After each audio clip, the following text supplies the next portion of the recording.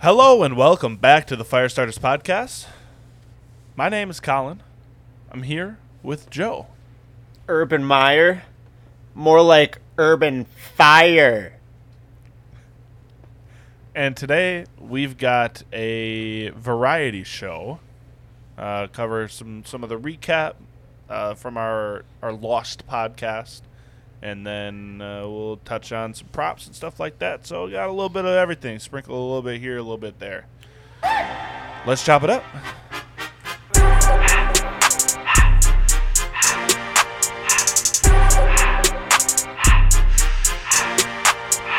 Everything litty, I love when it's hot. Hit us up at PodFirestarters on Twitter. Email us at thefirestarterspod@gmail.com. Like, share, comment, retweet. Do all the good things. Rate us on Spotify. Rate us on Apple Podcasts. You can find us wherever. We're not only on Spotify. You know, we share the Spotify link, but we're on Apple Podcasts too if you prefer that. But yeah, hit us up with questions. Get you guys more involved. It is Friday, December 17th at 8:27 p.m. What up, Joe? We had the Lost Pod. First Lost Pod. Yep. And it ain't a shame, to say the least. Because these Wasn't our games, best pod. These games sucked. so naturally the pod sucked pretty much. So we got we got way better news to talk about. We got way better. Well, not really good. There's news. a lot of It's news. kind of good news, kind of bad news. A lot of movement, a lot of important things, I should say, to talk about. Yes. But also, join the squad. Join the sleeper squad. Absolutely. It's pinned at Pod Firestarters. It's the pinned tweet. You can just click on it, and it'll bring you right to it. You can join. We're sending out. We're getting a little better now. We got some. Drew Holiday We just scored to There we hit go. his over on points. We yes, had sir. We just hit one. we had a two-legger with Monte Morris over on 3-point shots. It was a 1.5. He was up to 3 last time I checked. And we hit on Drew Holiday, who was at 18.5, 4 points earlier in the day. We jumped on that early. That moved up to 20.5 once Chris Middleton was declared out. I'm sure Drew will still hit it. There's still 7 minutes to go in the third. But he just hit the over on points. Monte Morris just hit the over on threes made. It was that. It was a squad, group effort to come up with those ones. Yep. And we're starting to see some green in the squad. So that's what you About like time. to see, baby. About damn time. Shout out to Diego. Don't know who Diego is, but he be throwing down some That's lines what that I'm look saying. nice. Get active. We're trying to make a community. We're trying to make friends. Yeah. We like people that know Trying sports. to make money. I try to make money. I like making money. I wish they'd let me deposit some more money. God damn it! You just got to buy a Visa gift card. Buy one I just tomorrow. gotta keep. Bro, Yeah, I probably should. just do it. But anyways, yeah. Yeah, let's go. We're go rapid fire through these games. Not a whole lot of life changing things happening last week. So honestly, we did like a 55-minute podcast about the games for the last one, and it didn't end up coming out. And that's not too big of a deal. You guys aren't missing much. So we'll give you the shortened version of that, the summary. Yeah, because the important thing is this is the first week of playoffs in most leagues. But there's been a lot of movement of games. There was supposed to be 2 on Saturday, tomorrow. But one got moved. So the only playoff game that happened so far was a Thursday night tilt with the Chargers and Chiefs. We will get to that after we go through Week 13's games, or Week 14's games. Then we'll circle back around to Week 15, and then we'll go from there. So we in last pod, we were kind of live commentating the Pittsburgh Steelers Minnesota Vikings game, which ended up being really entertaining down the stretch. Roethlisberger hit Freiermuth, which what looked like to be a potentially game-tying touchdown. on the last play of the game, but Harrison Smith came over, punched the ball free. Vikings escaped with a win. Dalvin toted for 200 yards. It was unprecedented on that end. You didn't know if he was even going to play that much. Justin Jefferson did his thing. KJ Osborne did it. Pretty much any fantasy relevant player in this game had a average or above average game. Kirk Cousins was probably the low light of the entire game. But other than that, if you had a player, you were pretty content. Yeah, unless you started Alexander Madison expecting him to kind of split the workload with Dalvin, then you didn't get a whole lot. But if you started any of the studs here or KJ Osborne in relief of Adam Thielen, then you're feeling pretty good. So, yeah, big stretch run here for Najee. He's had a few nice games going into playoffs, make you feel good about having that rookie in your lineup. Yes, sir. Speaking of rookies, Zach Wilson threw 42 times for only 202 yards, connected on 19 of them.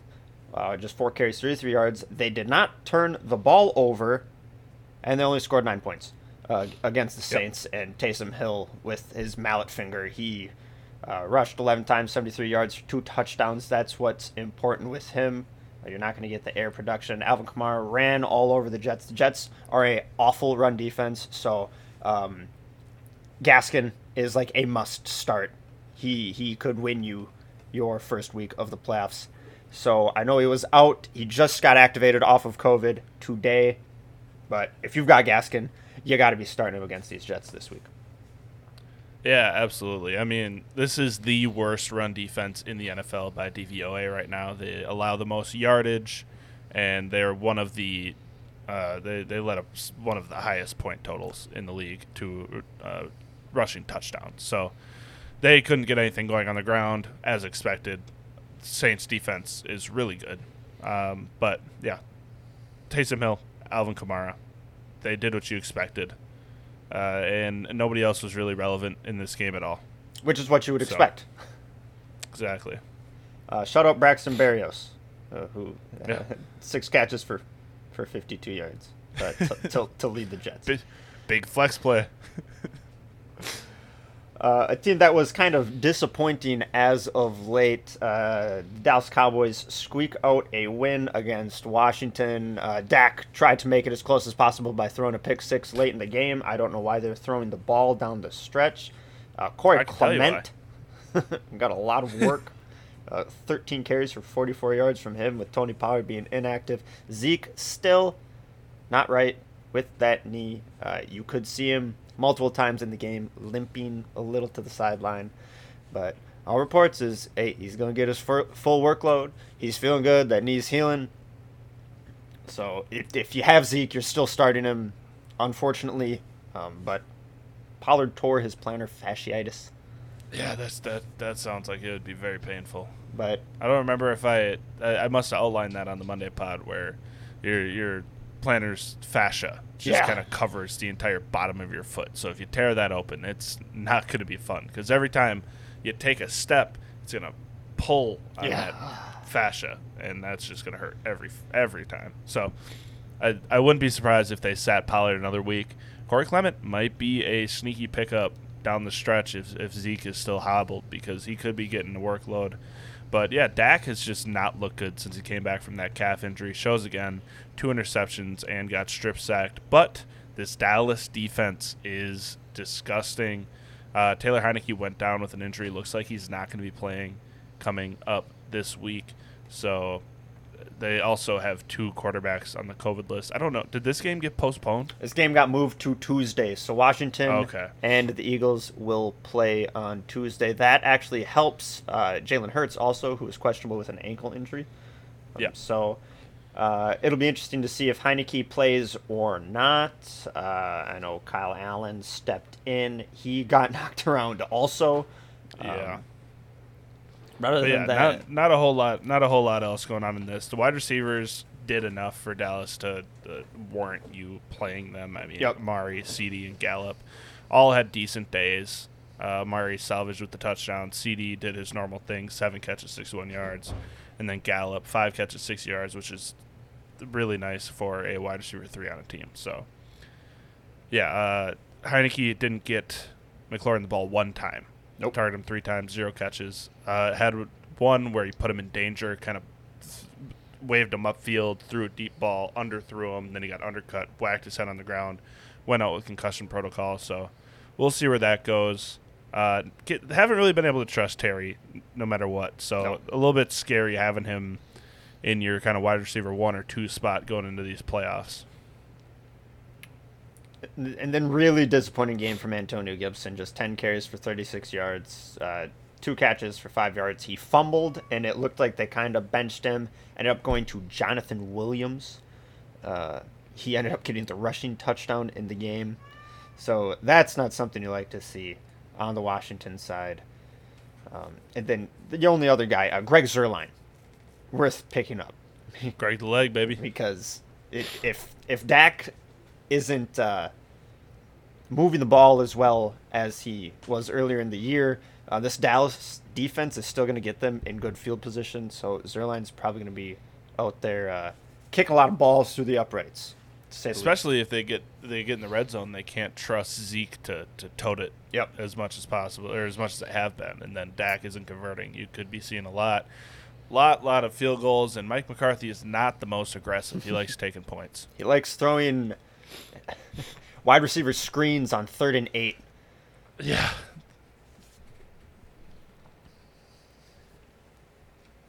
But moving on to the NFC South battle between the Falcons and the Panthers. Panthers moving to a quarterback by committee with Sam Darnold coming back off of IR. Cam Newton got benched in this game. PJ Walker came in, got benched. Cam Newton came back in. Both of them looked really bad. Matt Ryan also did not look very good, but did enough to get the win. Mike Davis got some carries, 11 of them for 44 yards, 5 catches for 42 yards. It may be resurrected back from the dead. Cordell Patterson did his thing, did enough to, keep him afloat in that discussion at 13.9 PPR points. But Kyle Pitts had a decent day, 11.1. Feels good to have him in your tight end spot going on the stretch, because there's a while there you didn't really trust him being your starter. But, 11.1 isn't really what you're looking for one of these guys. He took high end, but it is better than a lot of these guys you're scraping off the bottom of the barrel, like Ricky Seals-Jones, who had 2 points. So, yeah, not too bad out of Atlanta. They keep somehow winning games. They're somehow 6-7, but in the hunt. Yeah, and then as far as Carolina's skill position players, Chuba Hubbard, 10 carries, 33 yards. He had the touchdown. Amir Abdullah is the one that's getting involved in the passing game. So they're doing running back by committee like they're doing quarterback by committee. So you're not going to get one guy getting all the CMC work. So that sucks if you're a CMC owner and you really can't fill that production with just one guy now that he's out for the year. Robbie Anderson had his best game of the year by far. I pretty close to totaling his entire scores for the whole year in this one. He had 7 catches, 84 yards, and a touchdown. DJ Moore, he was relevant, 6 catches, 84 yards. Other than that, it's pretty gross on the Carolina side. You just don't trust whoever's going to be under center.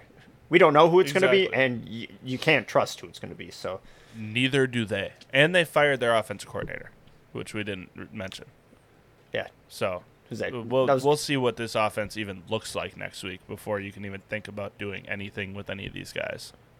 Yeah, Joe Brady, was it? Yeah, he's out. Yeah, tough. Another guy that's out. Thank God. Yep. Thank God, because they scored 0 points in this game. Urban Meyer finally got fired.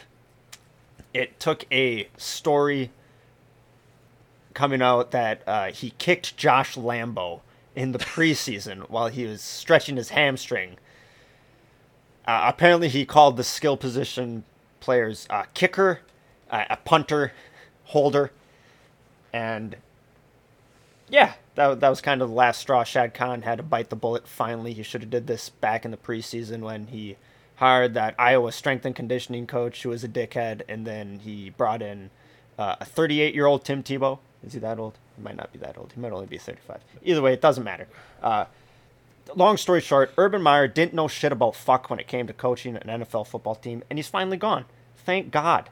And now we get Darrell Bevell, former Wisconsin Badger coach. So hopefully he can get more wins than Trevor Lawrence had, or than Urban Meyer had as a head coach in Jacksonville.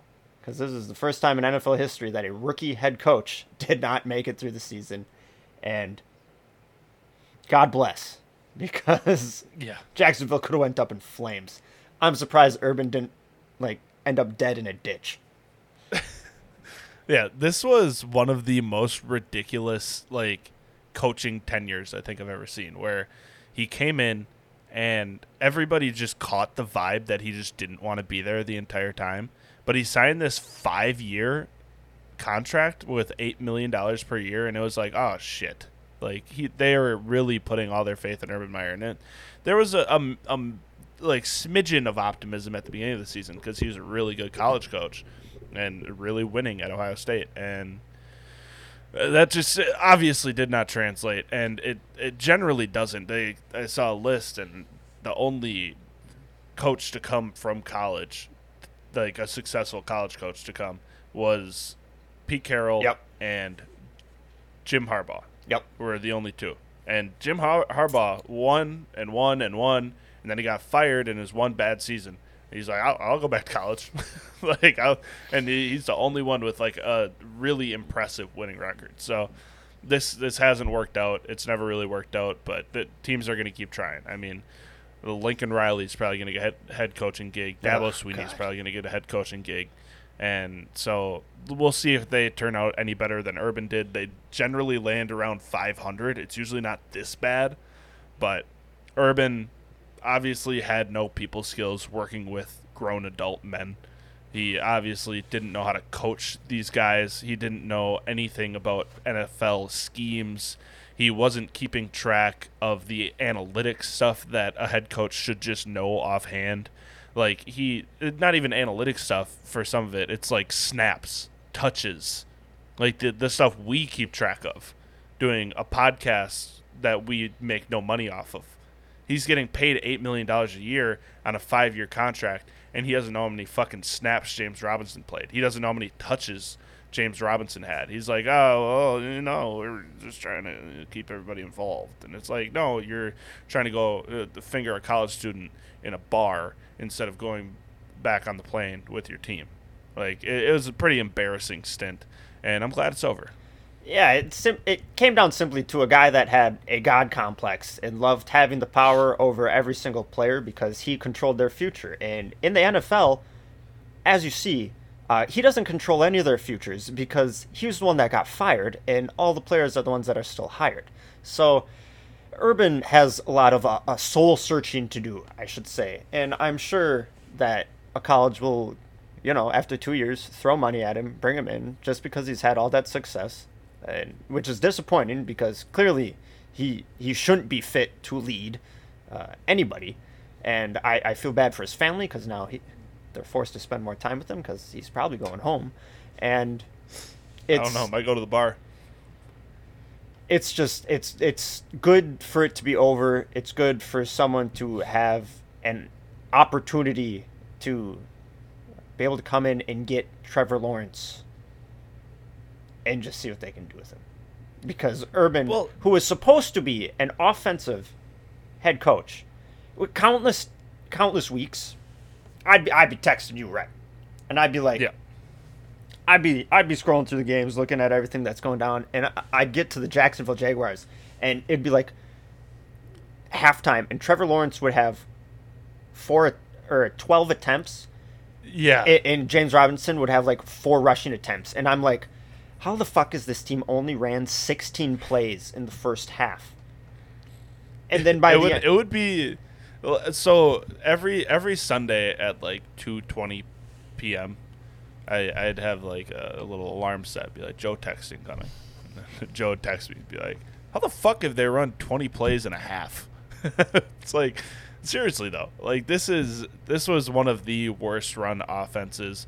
People Laviska Shenault and Laquan Treadwell are running into each other on route concepts, and they're running mesh against zone.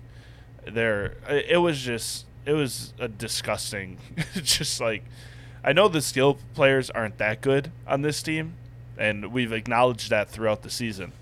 But they're not bad enough, like, to put up these kind of performances. And Trevor Lawrence is special by all accounts, and he has had zero opportunity to show that.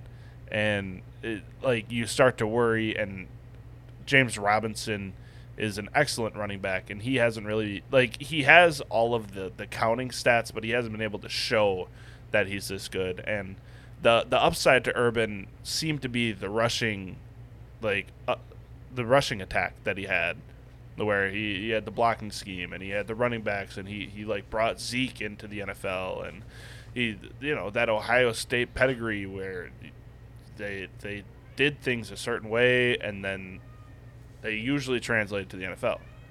Obviously, that the scheme did not at all, and so good riddance. And I hope all the best to all of the Jags players, and hopefully next year hopefully they can end this season on a good note and take that momentum into next year. Get Trevor Lawrence a couple good games in a row. Get Laviska Shenault and James Robinson a couple good games in a row. Carry that momentum, get ETN back, get DJ Chark back, maybe sign a free agent, get a good draft class. They're going to have a high pick, and move forward with this team in a positive direction. Do not fuck up Trevor Lawrence's mind, because that's where you start to see awful things. He's thrown 2 touchdowns since week 7. Yeah. In that same time, he has 6 interceptions. He threw 4 picks that game.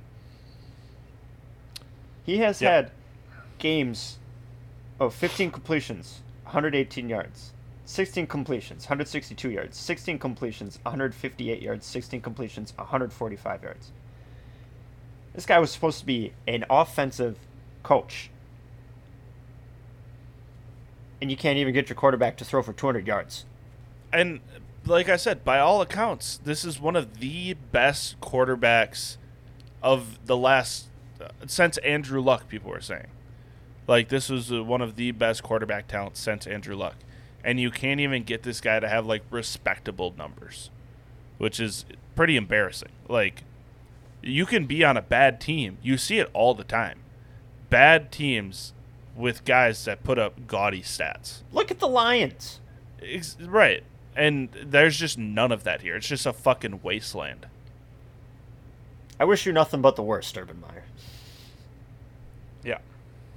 So, Tennessee obviously wins this game 20-0. Nobody had a spectacular day except for the defense. That's about it. They had 4 interceptions and 3 sacks because they can't run a functional offense. Julio was back. Yep. Wouldn't have known. 4 catches, 33 yards. Another team that didn't show up was the Las Vegas Raiders. No, they're lost. The Las Vegas the Raiders. Las Vegas Raiders. There you go. I streamed the Chiefs defense in every league off of a whim. I had them in every FanDuel lineup, and their defense scored the first touchdown on the day. Yeah. I mean, big day. There was just 4 fumbles, 4 fumble recoveries. I mean, they had an interception. It was just, they've just went downhill faster than any other team this year. After jumping out to such a good start, it was tragedy after tragedy. John Gruden, no one even remembers John Gruden now. Urban Myers is gone. But and the Chiefs were pretty pedestrian too, from a yardage standpoint. I mean, Clyde got the 2 touchdowns. Mahomes hit Josh Gordon. He got a touchdown. Clyde got 2. Darrell Williams got 1, and then Derek Gore busted a long run, and he got 1 of the touchdowns. So it was minimal effort by the Chiefs, really, in this entire game. Yeah, the Chiefs could have not played offense the entire game and won this. They could have. They had short fields 5 times One obviously resulted in the touchdown with the pick six. Or Fumble. Scoop and score. Yep. Yeah. And so 4 times they had short fields, and they could have just trotted Harrison Butker out, kicked all those field goals, and won like They'd still win by 10. 18-9. Yeah. So this was just a pretty dominating game from their defense, but they still scored 48 points. Nobody started Derek Gore, so that didn't matter. But CEH kind of having a resurgence coming back from injury is really nice to see. We'll double dip on the Chiefs a little later since we're recording this on Friday and the Thursday game is over. So we won't spend too long here because this was mostly a defensive performance. And then the only spot on the Raiders is Hunter Renfrow. 13 for 14. Soaking up all of that. 117 yards, Waller. 1 touchdown. He did fumble. Josh Jacobs, we thought he was going to have a big day. Kendrick Drake went out with a broken ankle, but he had just 9 carries, 24 yards. Did see good receiving work, so you like that. So in a more competitive game, if he's getting those 5 catches for 46 yards and he's toting the rock maybe 10 more times, get you 50, 60 yards, that's what you want to see out of Josh Jacobs down the stretch run.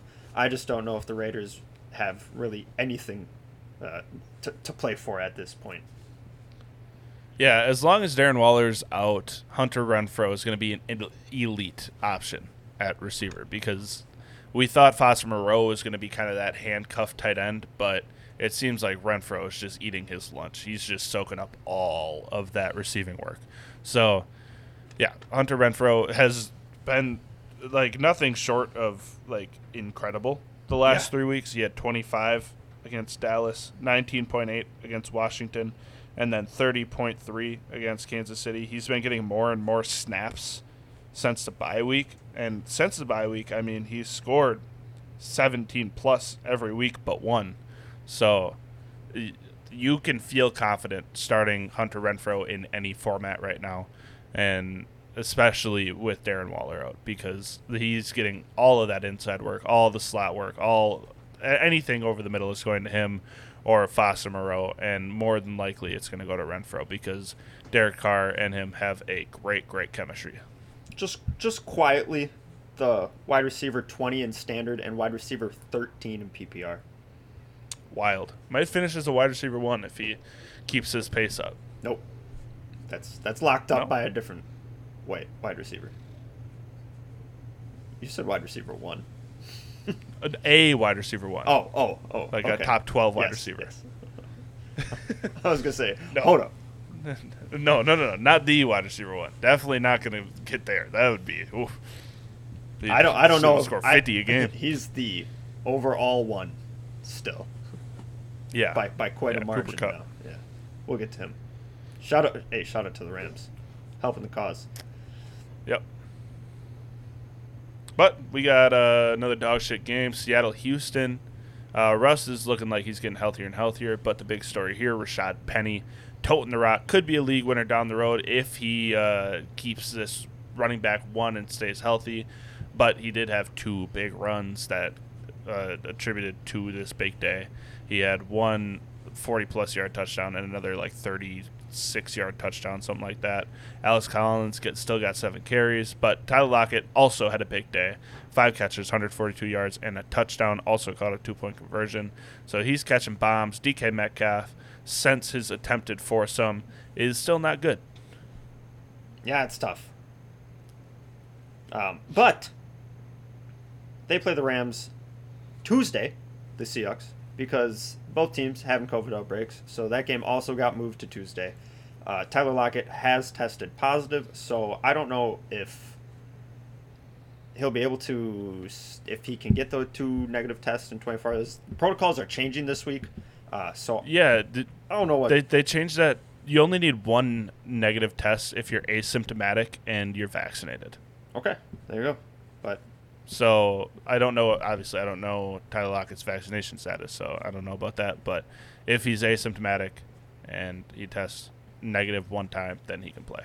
I think with unvaccinated players, it's kind of the same with that 10-day thing, but they're trying to get players back on the field as soon as possible.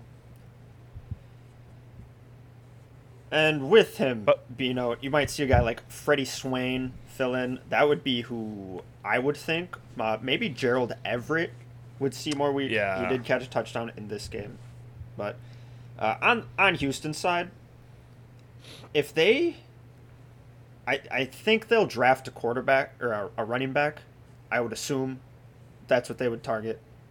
Because the backfield's atrocious. They're running Rex Burkhead and Royce Freeman right now. And I've hated on this team a lot, but Davis Mills might have a little something. You know, he's not horrible. And he's had 3, where he's thrown for over 300 yards on pretty good completion. Patriots. Yeah, and it's pretty good completion percentage. But their skill positions are just awful outside of Brandon Cooks and Nico Collins. You don't have anything else in the wide receiver room. B. Jordan, this guy Brevin Jordan, is becoming the new Jordan Akins. Darren Fells for this team. He'll get the red zone look. But Jordan Akins is still there. Yeah, he's buried. Yeah. He's buried now. Brevin Jordan's just taken over. So I like that. I mean, that's a young guy. Nice add. Like, Rookie you and probably rookie. already added him in dynasty leagues. Yes. Because, a couple weeks ago, he had a pretty good game, and that's when you add the tight end. It's like, oh, maybe he'll pop off again. He's had a couple good weeks in a row. So shout out Brevin Jordan. He seems to be one of Davis Mills' favorite red zone targets. Davis Mills gets the nod for the rest of the year. They're going to see what he's got to see if they need to take a quarterback in the beginning of next year's draft. They said if he plays well enough, then they're going to go D end, which is smart. And then they'll probably go skill position at the top of the second round. So, pretty good draft strategy by Houston. I mean, I don't hate that. See what your young quarterback has. Obviously, they're completely out on Deshaun Watson, regardless of what happens. Like they're saying, basically, our eggs are in Davis Mills' basket. He has to prove that he can do this.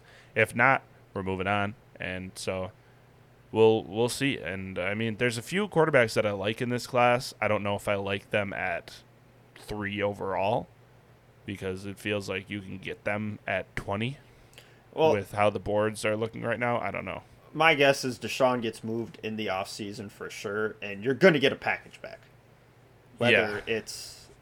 And it doesn't sound like they're going to bring on a quarterback. It was always going to be a 3-team trade. If they were trading Deshaun to the Dolphins, Tua would have ended up in the third destination, and then they would have mixed and matched everything else between Miami and Houston. So who knows? And they've had a good history of drafting DNs. I mean, you had Clowney, who was Didn't overrated. live up to number 1 expectations, but was good. He was serviceable. And then J.J. Watt, who's one of, the best. And Jonathan Grenard. Come on. Can't say I've watched much Come on. Houston Texans, but he he's right. Okay. Maybe if they had a little help from their linebacking core. And just quietly one of the league's leader in sacks. All right, I'm just trying to help out all our Texans fans that listen to the pod. Okay. Brandon Cooks, 8 catches, 101 yards. We spent too much time talking about the Texans. Yep, Texans' future might be looking a little better than we thought, but we can move on to an AFC North rubber match between the Ravens and the Browns. This is a pretty gross game. Lamar got hurt, got an ankle sprain. I think it was a low ankle sprain, which is a positive outcome. You don't want to see that high ankle sprain late in the season on Lamar especially. So Tyler Huntley filling in, playing pretty well. 27 for 38, 270, and a touchdown. 6 carries for 45 yards. Rashad Bateman is kind of just took over this game. Him and Huntley seem to have a little bit of a connection. 7 catches for 103 yards.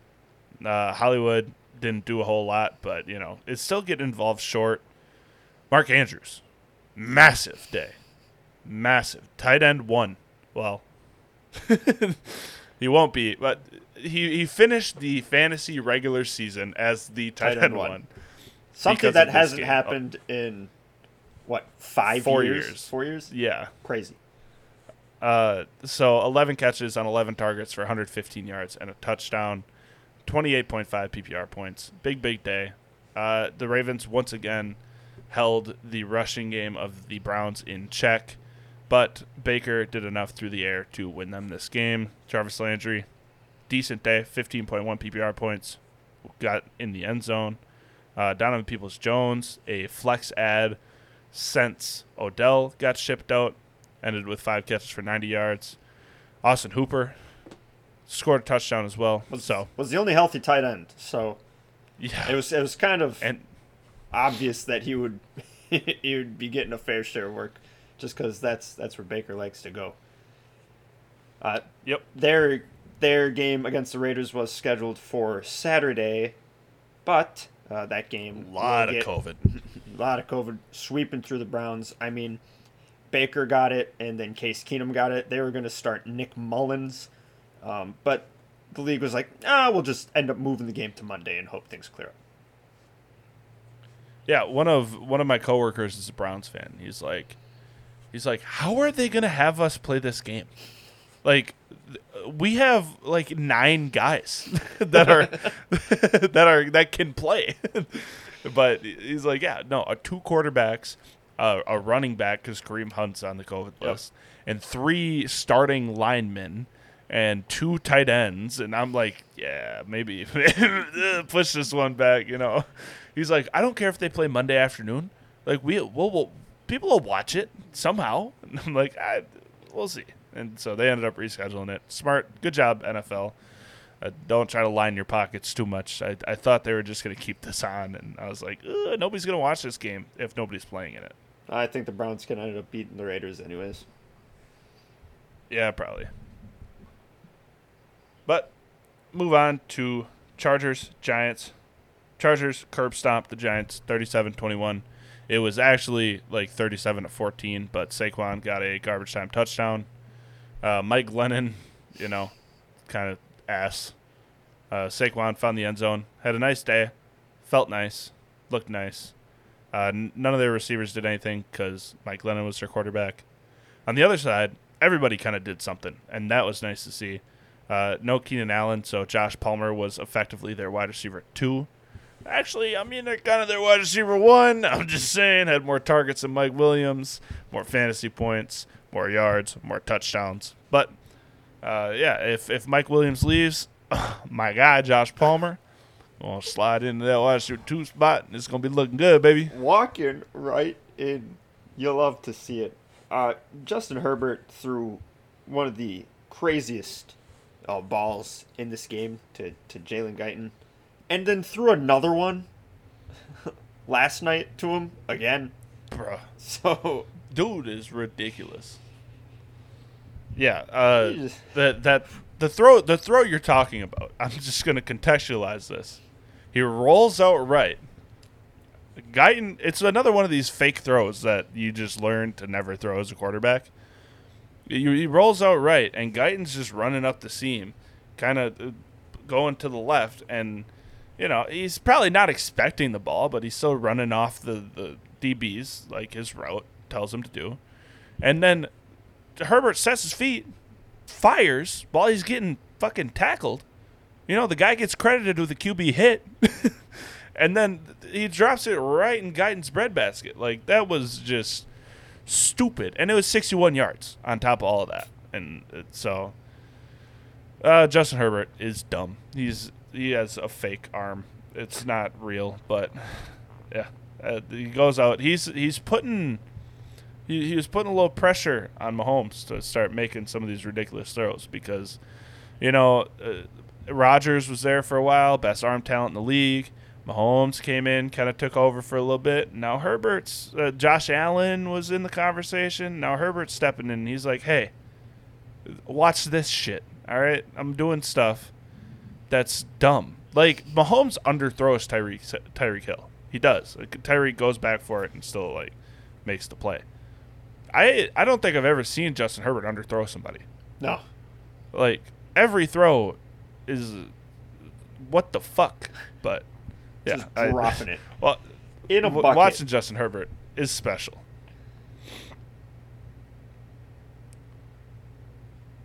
Oh, what's our next game? Oh, Lions Denver. All right, yeah. Melvin Gordon, Javante, Amon-Ra St. Brown, Cam Reynolds. Keep an eye on him. Craig. DeAndre Swift is out again. Craig Reynolds. It's not Cam Reynolds. Cam Reynolds is a Craig. wide receiver. You're right. Craig Reynolds. Keep an eye on him. Had 11 carries for 83 yards, 2 catches for 16 yards. DeAndre Swift is out again. Jamal Williams is COVID on the COVID reserve list. So keep an eye on him. Amon-Ra, go get him if he's still on the wire because he's getting a ton of targets.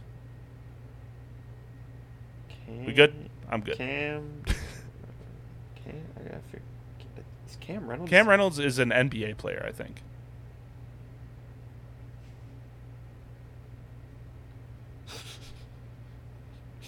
Yeah.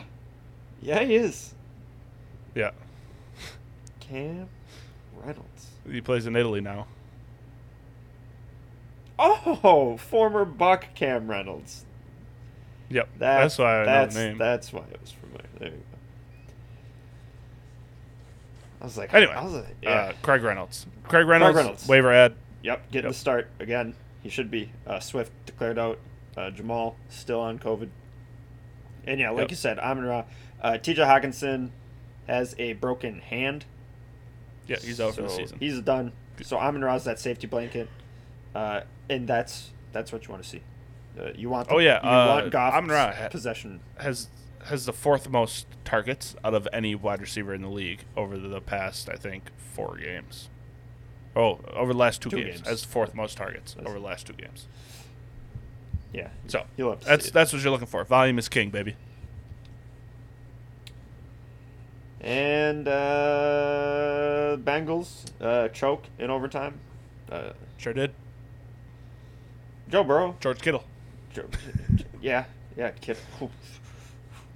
God damn, George Kittle. Yeah. Went crazy again.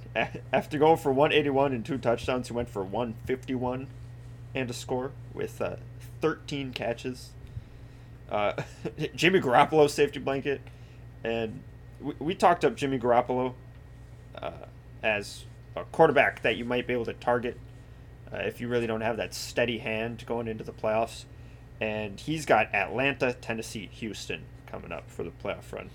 And if he's just able to find George Kittle on every single third down, it's going to be enough to get you 15 to 20 points every single game. The Ayuk renaissance continues. As you said, he has seen 10 targets, the most he's seen all season. Found the end zone again. So you like to see that. The running backs, Elijah Mitchell is out with a knee and a concussion. Jeff Wilson Jr. will be their starting running back, quote-unquote, starting running back, because Deebo Samuel's basically a running back. He had 8 carries, 37 yards, 1 touchdown, just 1 catch for 22 yards. They are lining him up in the backfield more and more every game.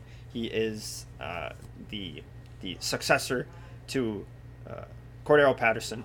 He will become the new gadget guy of the league. And Jamar Chase catching touchdowns again. Finally, back to a pretty booming game. T. Higgins has quietly strung together some really, really good games since missing those this is 2 and 3 straight, baby. Yeah. So you like to see that. You like to see the Bengals. I like when the Bengals are playing good. I like Joe Burrow. Me too. And George Kittle, he was the tight end 20 through week 12, and now he's the tight end 3 after 2 massive weeks, combining for 74 points in PPR. So, Jamar Chase, big day. Joe Mixon held in check again. That's 2 weeks in a row. Played only 60% of snaps in this game, so he is still nursing an injury. Which is kind of classic Joe Mixon, but hopefully he'll kind of get back to it. And it's kind of the same thing that's happening with Zeke, where you wear these guys down all season, and then at the end of the year, it just kind of they're dinged up. They are, and that's as running backs get older, that's what happens, and that's why you want to flip these running backs in Dynasty after they have like 3 big weeks in a row. You'd rather get out early on Zeke. You'd rather get out early on Mixon, Go get you a Najee. Go get you a Gibson. Go get you one of these young studs that are coming up. Or just get like a top 3 pick and make it work. Because 2023 class got some running backs that you going to like. Yeah, the 9-game streak of scoring a touchdown ended for our good buddy, Uncle Joe. There was a lot of Pirine through the air. 4 catches for 22 yards. But this Bengals team has no problem moving the ball. And that's going to benefit everybody around. Yeah. Yep. The best game of the day, Tampa Bay Buffalo. Tampa Bay went up early. Buffalo kind of battled back. Josh Allen had a massive day, as did Tom Brady. Fournette stayed involved. 19 carries, 113 yards. Had one long touchdown run. I don't know how he does it because he looks really slow, but he beats guys, so it doesn't really matter. Runs very Everybody, tall. Yeah, he does. Every single person that you wanted to be involved was involved, and even Brashard Perriman, back on the Buccaneers after the Jameis stint, comes back, scores the walk-off touchdown. So, yeah, big days all around. Everybody playing in this game made you happy if you started them. Yeah, similar to that Pittsburgh-Minnesota game. It was like if you had a guy, they did good. Even Devin Singletary. All of a sudden, they didn't run the ball once in the first half. And there was a reason why I think they only had, 3 points at halftime? 10 points, maybe? Predictable. Yeah. And Josh Allen toted in this game. 12 carries, 109 yards, had a rushing touchdown. Put the team on his back. They forced OT. But, like you said, TB12 with the walk-off touchdown. He had himself a rushing touchdown also. He had, like, a beautiful run for first down. Yeah. It was like 3rd and 2. He made 2 guys miss. And he had another one just before that where it was like an 11-yard run. And I was like, wow, Tom Brady's looking spry. Yeah. So if you took the Brady rushing over, you hit it because it's usually half a yard or a yard and a half. Like 1.5 yards. And the whole game, you're like, are we going to get to the end of this game and he's going to kneel the ball twice and he's going to have -2 yards? Or else it's like, is he going to do 2 QB sneaks and get me over this number? But then, like, last game, he's like, getting out there, making guys miss, diving for first downs. It's like, who the fuck is this guy? He's going backwards. He's 44. He's getting younger. Notable injury in this game was Emmanuel Sanders hurt his knee. So it looks like we'll be getting more Gabriel Davis in that wide receiver 3 role.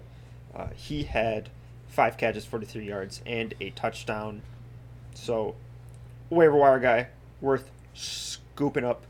But yeah, every guy that's fantasy relevant was relevant in this game. Something worth monitoring, though. Leonard Fournette missed most of the week with a sore ankle. So, if you are a Fournette owner, go grab Ronald Jones just in case. You never know what could happen. Because they play Monday night. And if all of a sudden Fournette is out, you are screwed in a room of running backs that is thin as always. Yeah. So keep an eye on that. But basically coming up, you're just going to want to keep an eye on your fucking fantasy team because shit is changing every day. These protocols are changing. Injuries are coming up out of nowhere. Like, DeAndre Hopkins got shut down for the rest of the season, just kind of out of nowhere. Like Julio it's 2.0. It's maybe. I hope not. We'll get to the Cardinals a little later, but first we got to hit our Sunday night football game. Chicago, Green Bay. Green Bay 45, Chicago 30. I was at this game. I was very comfortable. I had electric socks on. Ooh. That was nice. Whoever invented those, shout out to you. But Aaron Rodgers, massive day. He fucking owns them all his life. Yeah, Robert Quinn with a fatal error. Why? On the first drive of the game. Sacks Rodgers. What are you doing? What are you doing? Flashes the belt right in front of his face, and Rodgers says, Hold up. Okay. Wait a minute. Something ain't right. As if he needs more when he's playing the Bears at home when it's cold in December. Like he doesn't need you to do the belt to get going, but you do it, and then it's fucking, put the icing on the cake, as they like to say. Game was wild, though. Yeah, one of the worst special teams performances I've ever seen. The worst special teams performance I've seen out of a professional team, in person, easily. Probably the like. I watched a lot of West football games, so I can't say it's anywhere near the worst. But it was pretty bad. The first punt return touchdown of the season happened in this game. Jakeem Grant ran it back. I went to the concession stand during an injury on third down, so it was going to be fourth down. So it's like, all right, injury, got some time. That's going to be a punt. Going to go to commercial. It's Sunday Night Football. It's going to be like 15 minutes before the game's actually back on. Yep. So I go down. They run back the punt. We score with that long Devontae Adams touchdown. And then they answer back and with a long kick return and then kick a field goal. And I'm sitting here. I'm like, I just want to get a hot chocolate with some Baileys in it. Warm it back up. Head back out there. Get a brat, and sit back down. But, yeah, wild game. And that was just the start of it. They also had Justin Fields throws a pick six to Rasul Douglas. Very next possession, throws like a 70-yard touchdown up the middle to Damiere Byrd. Yep. And then coming out in the second half, Rodgers whips one down the sideline to Devontae, catches it, gets two DBs to knock into each other. Scores a touchdown. And then Rodgers, just one of the most special quarterbacks in the league from a recall standpoint. They ran a play where they ran the offense boot. It was a boot left, and then he throws it back to the right to a wide open. Wasn't really wide open. It was boot right. Boot right. Pass back to the left. With Aaron Jones back to the left. Just lofts it right over a hand. Over it. And it was so beautiful. This was a play that he recalled from a 2005 preseason game that Brett Favre threw for a touchdown to Amon Green against the Bills. And he was like, I like that. I'm gonna put that one back in the bank, we'll whip it out. So that's so crazy. He's done that a few times where he's like, yeah, I mean, I saw that play. We ran that. He was talking about like continuity and like playing with guys for a long time, and he's like, yeah, me and Tay ran that one back in 2014, and he kind of beat him on the double move there, and we saw a similar coverage, so we wanted to run that one again. And it's like from 2014, like really. You both remember that? Like, do you think you text Devontae and like, hey, remember that smoke? Remember that one? That you turned, they turned to a back shoulder in 2014. Yeah. You think Tay's ever like, no? He probably just says yes, and then probably. And then I gotta go look it up. he's going digging back. He's on YouTube looking up his own highlights. Yeah, it's like Packers v Lions 2014. And he's like scrolling through, and he's like, yeah, I remember that one. Yeah, that was pretty clean. That was a nice route. A little rough back then, but But yeah, it was a fun game. Also, they let up an onside kick as well at the end of the game, just to add insult to injury. So with special teams, this has been weird all season. It's been the kicking game more often than not, and the Packers just cannot have three sound phases. They just can't do it. Right now, there's an offense and there's a defense, and the special teams is just giving Justin Fields a short field. And we still won by 15 because the Bears scored 3 points in the entire second half. Matt Nagy said he was having fun at halftime. Boy, was that a mistake also. Well, the Bears still suck, baby. Amen. And with that Packers win, they needed a little help from an old friend, Matt Stafford, to reclaim the top spot of the NFC and be number one and hopefully get that bye. And the Rams went into Arizona and they put on a show, to say the least. That offense was clicking. That defense was swarming. And Aaron Donald is so fucking good. Jesus Christ. That is a scary man. Was it the first play of the game that he just... Yeah, he just put the fucking right guard in Kyler's lap. He's like, hey, here's this. This is how it's going to be tonight. And it sure was. Yeah. James Conner, another massive day through the air. 9 catches for 94 yards. PPR machine all of a sudden with Chase Edmonds still not playing.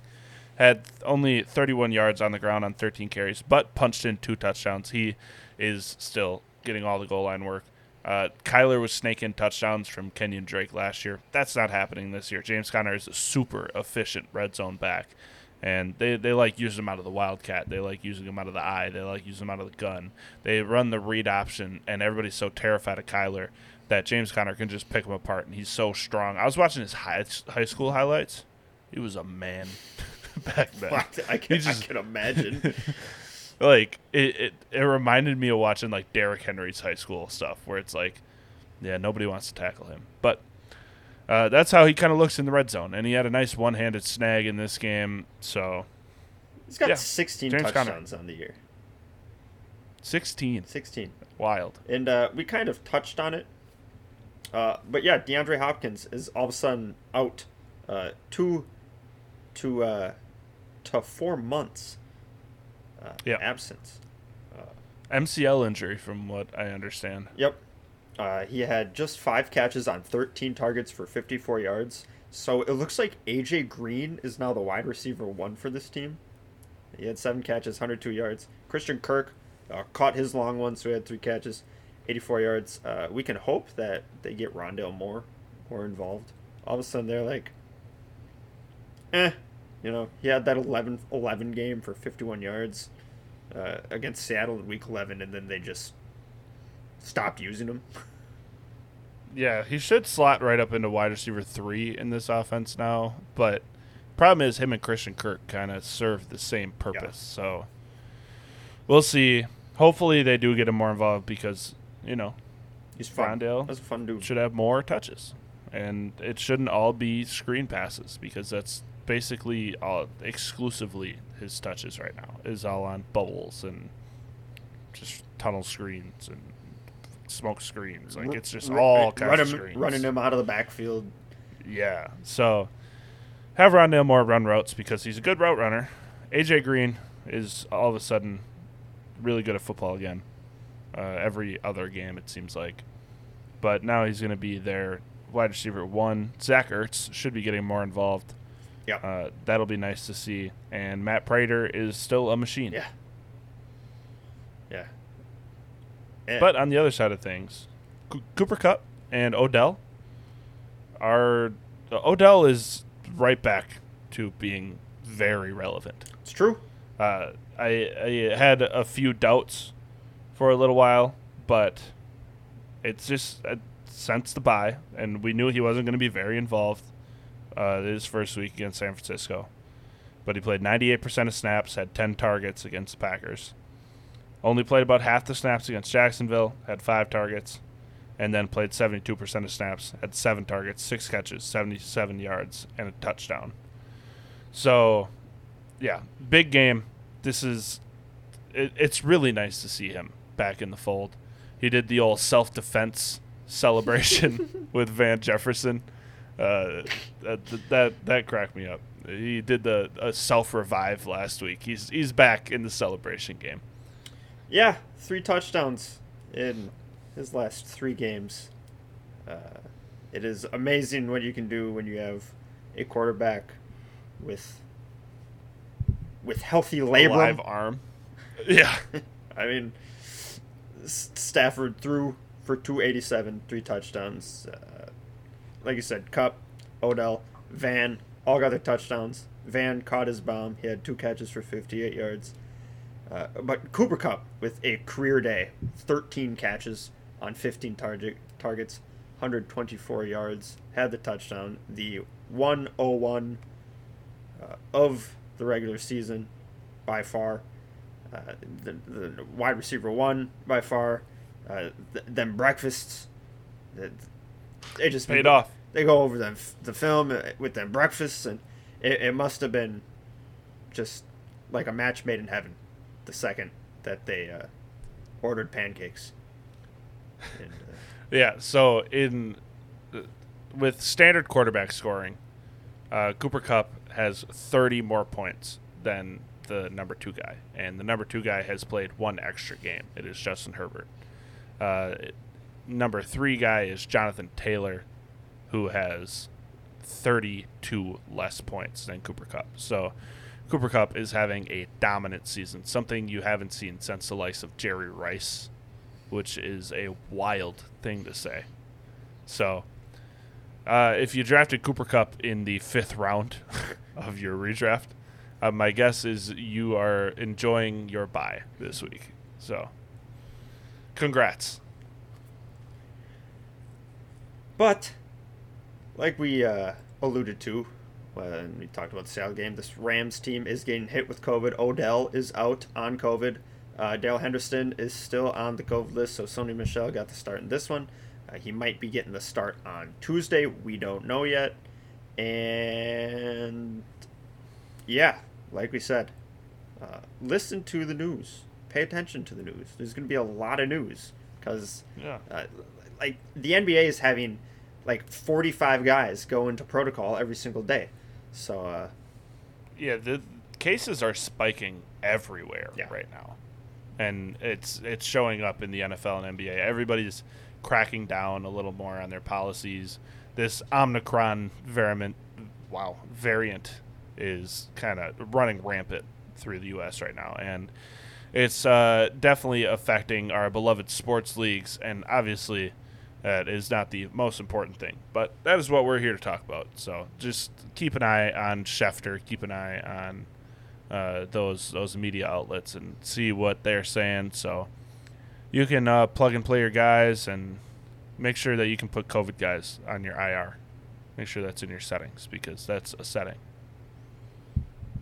and you never know who you could end up with. You could all of a sudden end up with a RB1 It's true. just randomly, you know. It's like, oh, Gaskin and Salvin Ahmed are on the COVID list. All of a sudden, Malcolm Brown is RB1, Yeah. and you got him off waiver, or you got him off an ad because you have you're checking Adam Schefter's Twitter, and then you get 15 points out of a running back spot that you just would not expect. So a lot of rosters are going to be looking a little weird this fantasy playoffs, and just make sure you're on top of things. It's going to be wild.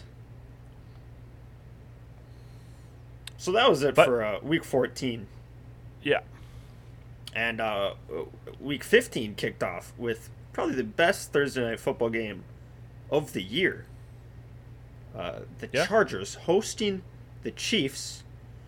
And this game simply came down to the Chiefs going for it on 4th down. Constantly. Yeah. Like, I get you're down. The Chargers going That's for it on 4th down. Did I say Chiefs? Yeah. Oh. No, yeah, the Chargers. Chargers did. Yes. And they went for it, I think, 4 times in their own in the red zone, and they failed every single time. Yep. I'm all for. Brandon Staley said afterwards. He's like, the easiest way to win is to score touchdowns, especially when you're playing a team like the Chiefs with a quarterback like Patrick Mahomes. And it's true, but the best way to win is to score points. Yes. And if you're not doing that, like, it doesn't matter how you do it at the end of the day. If you're not doing it at all, you're not going to win the game. And after maybe 2 unsuccessful fourth down attempts in the opponent's territory, maybe kick the field goal. I mean, Dustin Hopkins is their kicker, right? Yeah. Yeah. It hasn't been that bad. No. He's 4 for 4 on extra points. Yeah. Like he's been fine. He's the kicker 9. They've had worse kickers. I can remember a few that the Chargers have had, but yeah, not the best. The most Keenan Allen had. The most inexcusable one was the one before halftime. When you know you're not getting the ball in the second half, take the free points. Just take the free points. And like the thing is, they had the touchdown. They had the touchdown play. Jared Cook had it, and Herbert in his hands. Well, Herbert threw a bad ball. It wasn't. Yeah, it wasn't a great. He throw. threw a rocket from 15 feet away. It's true. And that was high. Jared Cook had to go get it. Yeah. And Jared Cook wears the massive shoulder pads, so like you can't really get your arms, straight up above your head. Yeah. So see, maybe I'm a quarterback. His hands. He should have caught it. It hit the fingertips. But yeah, I mean, touch you can catch it, but it wasn't a good throw. But that was the touchdown play. It was there. They didn't get it. Guess what? Sometimes analytics doesn't take into account that it's not in the cards for you to score a touchdown. You tried. Yeah. It was there. You had it. You didn't get it. Take your points. All right? So the Chiefs had a similar situation where Mahomes threw a fucking grounder to a wide open receiver in the flat. Yeah. And I think they took their 3 after that, if I'm not mistaken. But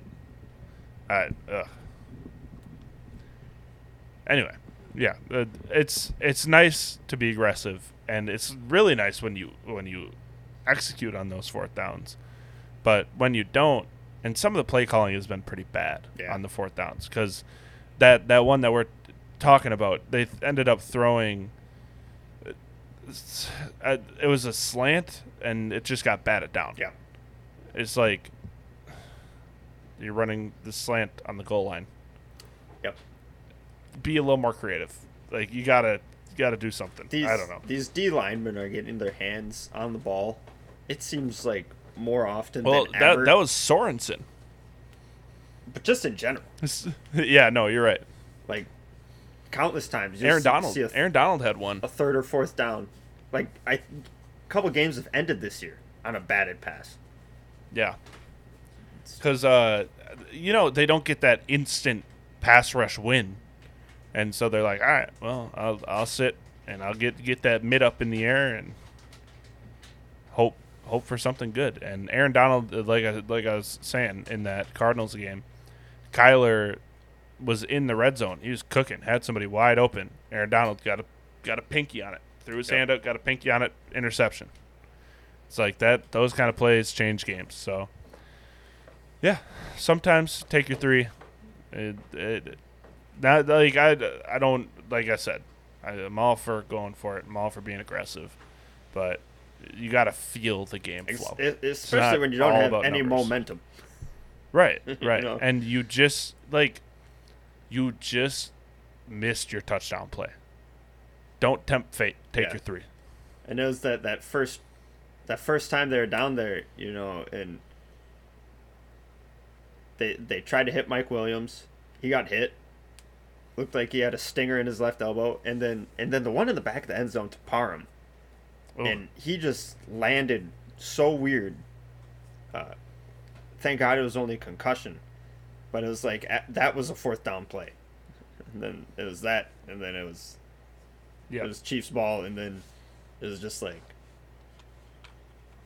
no momentum after that at all. And then so they slowly swung it back, but Chiefs ended up winning in overtime. Travis Kelce he's seen Kittle's best game of his career. He's seen Kittle's score last week and was like, "Hold up." So Mark Andrews overtook him as tight end 1. Said, "Remember me?" He's like, "Oh, I took that personally." 10 for 191 and 2 touchdowns.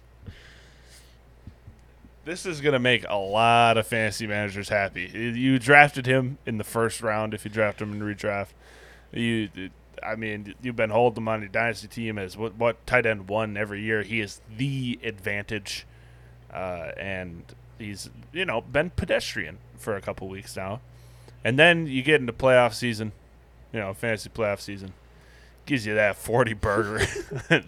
That's nice. And then Tyreek Hill, also playoff season, baby. Yep. Give you that 30 piece. And Patrick Mahomes, it's time to ramp it up. 30 piece. So everybody, the big guys that you expect to perform that have maybe been underperforming a little bit this season. Your Mahomes, your Tyreek, your Kelsey. Yep. Hey, they weren't fucking around. Nope. It was winning time. And then same thing on the Chargers side. I mean, Herbert 23, Eckler 18, Keenan Allen 19. The Mike Williams, a quiet 3 for 49.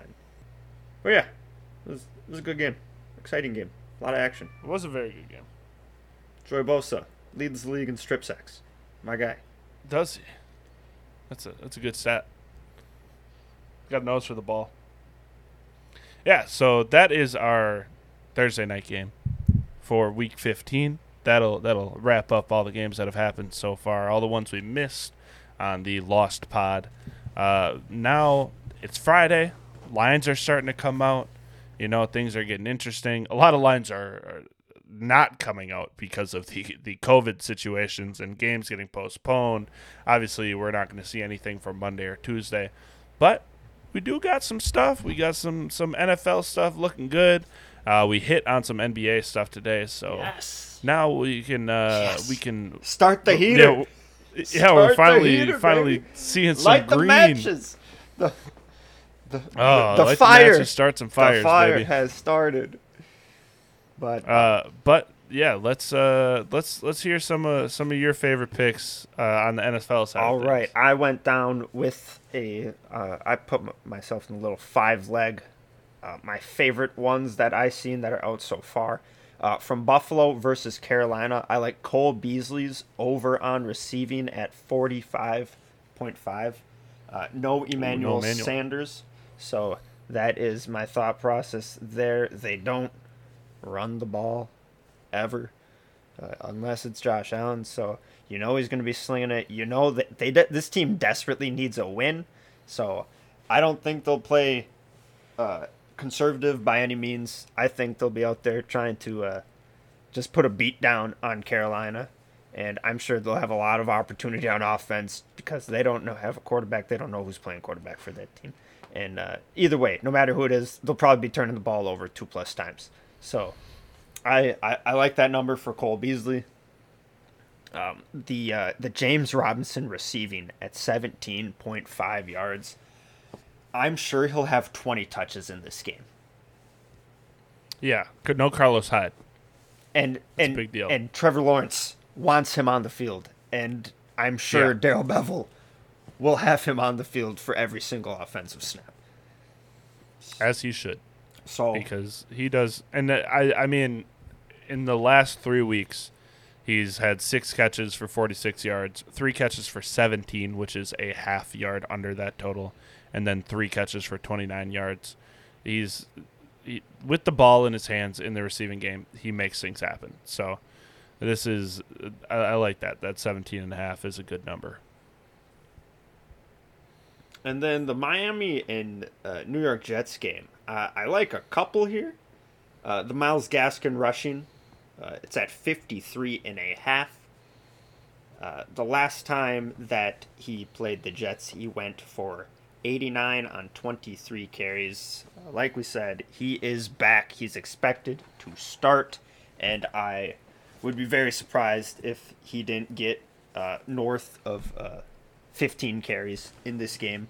So if he can churn out over 3 yards per carry, you are looking pretty good there. I also like the Devontae Parker. Jalen Waddle is out on COVID, So I'm expecting Devontae Parker and Mike Gesicki to be the top targets. Devontae Parker's at 54.5 and Gesicki's at 45.5. So those are looking pretty tasty against a pretty porous Jets defense. I'm gonna check. Damn, I I wish Gesicki had a receptions number. That'd be nice. 'Cause I would like that. Yes. But yeah, I honestly I like all these. I don't love Gesicki over yards. I don't like anybody over yards on the Dolphins offense. Just because it's all a lot of reliance on Yak. But the 45 I know and a half. Yeah, I mean, he zero catches left. Or no, he didn't. No, he had a I'm bye looking at the last wrong week. side of the chart. Yeah. Yeah. I was looking at the top of the chart instead of the bottom of the chart. I mean, I was like, he didn't have a catch. he had 40 plus in every game except for 3. So, I mean, that's a good starting point. You just need 6 more yards after that. And with no Waddle, It's true. I'm sure he'll be the top target for Tua. So that's what I like there. Going back to the Deontay Johnson, 6.5 receptions, 79.5 yards for receiving. I like that receiving number. I'm gonna like it every week. If it's sitting at that, yeah. I mean, both of them. I mean, I'm not gonna gas it up as much as I did last week Yes. because it got us in trouble. But yeah, I like that number. I also like the receptions number, 6.5. That's a nice receptions number. So if you want to go over on either of those, I would not be mad about that. it's a home game for Pittsburgh. I'll- They're still in the hunt for this division, so they're not going to roll over. I also like Big Ben over 1.5 pass touchdowns. I was just kind of looking at that. Yeah, he's played well down the stretch. I hate to say it. I know. It's. I mean, look at The last 4 games, he's had one bad game against Cincinnati, but I mean, he's at 273 yards, 263, 236, and 308 with 3 touchdowns, 1 in that Cincinnati game, 2 and then 3. And then he's only had 3 picks, and 2 of them came in that Cincinnati game. Yeah. So, I mean, he's putting up about 40 pass attempts. They can't get anything going on the ground, even with Najee, because that offensive line is pretty bad as a run and blocking unit. So, could be interesting. And there's just not a lot of big chunk plays in the offense, but they're good in the red zone.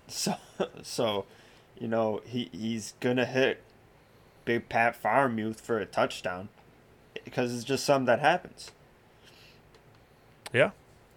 And then And Ooh. go ahead. I was just gonna say my last one that I like that I have seen so far is the Taysom Hill completions at 19.5. I love the under on that. Yeah. In the 2 games he's played against Dallas, he threw 41 times, only had 19 completions, and then against the Jets, he only threw 21 times, 15 completions. He's got the mallet finger. I'm sure they will have to throw it a lot because Tampa Bay is probably going to be stacking the box to stop Kamara, but Sean Payton will probably stick with it. Stick with the run and stick with getting Kamara the ball because he's the best offensive player on this team. And if Taysom plays bad enough, he could just get benched. Exactly. Like straight up. Yeah. So I don't mind under 213.5 passing yards either. Because, I mean, it makes you nervous because Tampa Bay's pass defense is pretty bad. But then again, it's Taysom Hill. Yeah. So And if Taysom Hill wants to take off and run, look what Josh Allen did last game.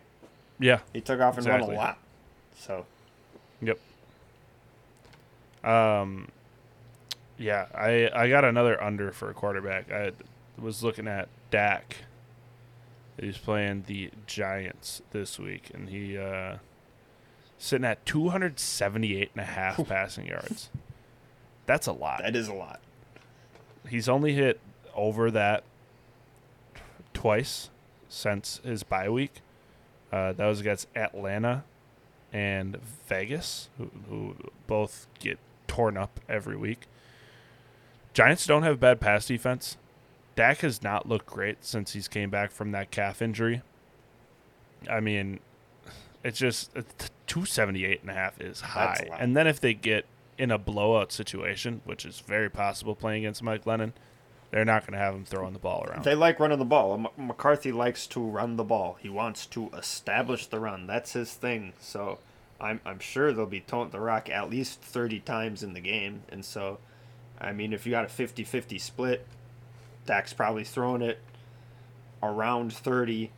You would hope they don't throw it any more than that against the Giants. They shouldn't have to. I mean, last time they played, he did throw for 302 and 3 touchdowns on just 22 completions. But, yeah, still, that's a high mark. That is a high mark. Yeah. And then another thing I was peeping is Davis Mills over 222.5. Playing against the Jags, who have a frisky defense, but nothing to write home about. I mean, Davis Mills, when he's on, which is occasional, to say the least.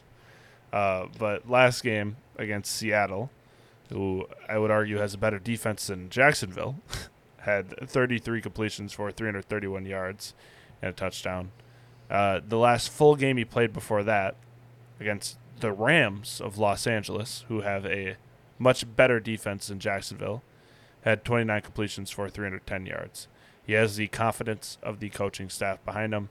He got the nod for the rest of the season. He is locked in, and he's playing a bad team. If he's thrown for 300 plus against good pass defenses, Mm-hmm. let him sling it around a little bit in garbage time against Jacksonville. I mean, Trevor is only 212.5. Yeah, I like that too. He threw for 3 Bills week 1 against these guys. Mm-hmm. And this team is only worse now than it was then. Yeah. The Texans? Yeah. Like, he threw for 221 last game in the worst game of his young career. Mm-hmm. So, I mean, they might try to lean on Robinson a little bit. And so that's what you would worry about, is that they're not throwing the ball a lot. But that should at least open up play action for bigger chunk plays. Exactly. For him, Yeah. And who knows? Treadwell, baby. You could throw a screen pass for James Robinson and he could take it 80 yards. Yeah, and then you hit the receiving over and the passing over. We're looking good.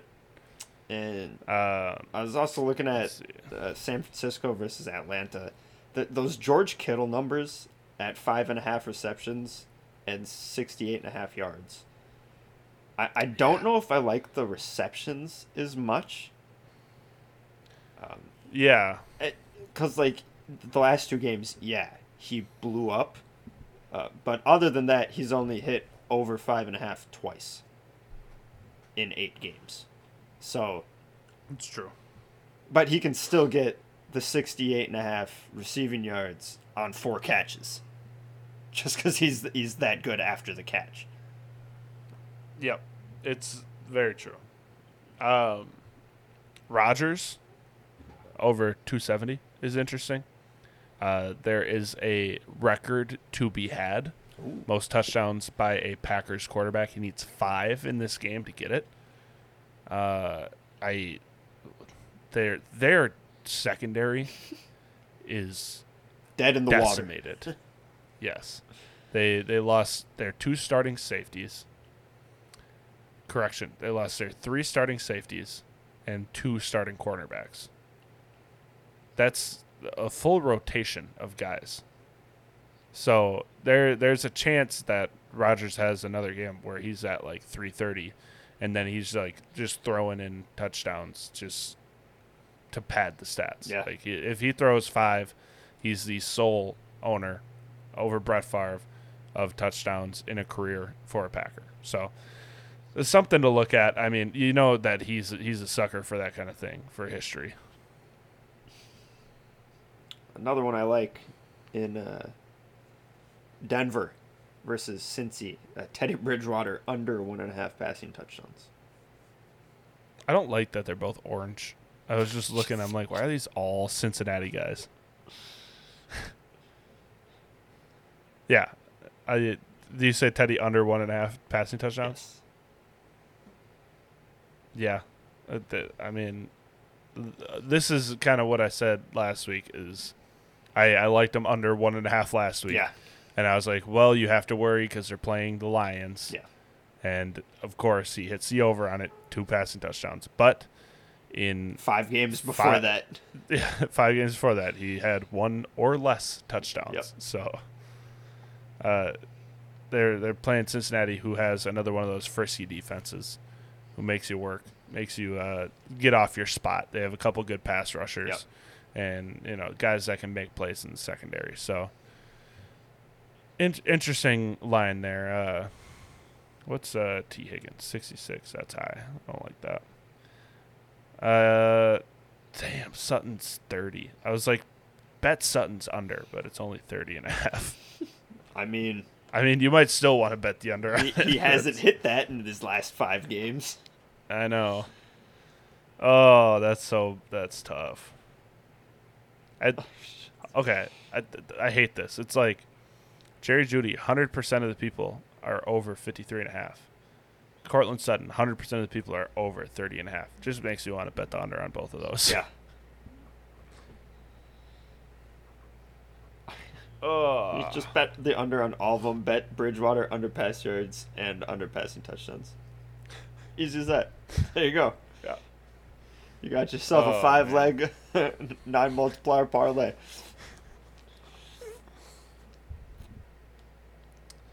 But I think that's all I got on them. I'm waiting for a lot more to pop up. A couple guys that I am patiently waiting to see what their lines are. Ooh, well, here we go. AJ Green, 3.5 receptions. I was just looking at that 3.5 receptions. That's low. I mean, 53.5 is pretty low too. He's going to be their wide receiver 1. Might want to jump on that before that number goes up because 3.5 is juicy. That's easy money. He had 7 last week, and DeAndre Hopkins played. I mean, well, you look at it though, and it's like 1, 4, 1, 0, 3, 5, 5, 1, 5, 5. 3.5 is low. I'd go over on that. Low. If I'd go over on that. That's the wide receiver 1 now for that team. Oh, they're playing Detroit yes. too. That's what I'm looking at. Hit that over. Hit that over. Hit Kyler Murray's over on rushing too while you're at it. This team needs a win. Because that first round bye is so important. Well, only one team gets it this year. Exactly. So it's like they got to catch the Packers. Exactly. So all right, I'm gonna put in that AJ Green over on receptions. What else are we looking at? What else? Did you see anything? Oh, okay. Indy New England is the one that I wanted to talk to you about. All right. Where I'm having trouble deciding if I like. Okay, so is Bill Belichick going to try to take away Jonathan Taylor? Is what I've been wondering. I would assume so. Because if he is, I would want Wentz over completions and Jonathan Taylor under rush yards. I still don't know. I don't know. It's like there's 2 situations where it's either he's going to try to take away Jonathan Taylor because he's their best player, or they're going to let them get 5 yards of carry and play a low scoring dogfight. And that's kind of game. And then he JT ends up with 36 carries for 140 yards and 2 touchdowns. And it's like, and then Carson Wentz only completes 14 passes. Oh, I was gonna say, here's an easy one. N'Keal Harry, under 5.5 receptions, but it's 5.5 receiving yards. which still I was like, please hammer that. still Yeah, 5 and might be. Just hope he doesn't get a catch the whole game. I do like the Ramondre Stevenson over half a rushing touchdown. N'Keal Harry hasn't touched the ball since week 11. I mean, that Buffalo game was an exception. I mean, I get yeah. So, I mean, but still, yeah, week 12. I mean, They're gonna get him more involved over the bye. You think that's Bill's number one goal right now? they got to unlock him. Anyways. All right.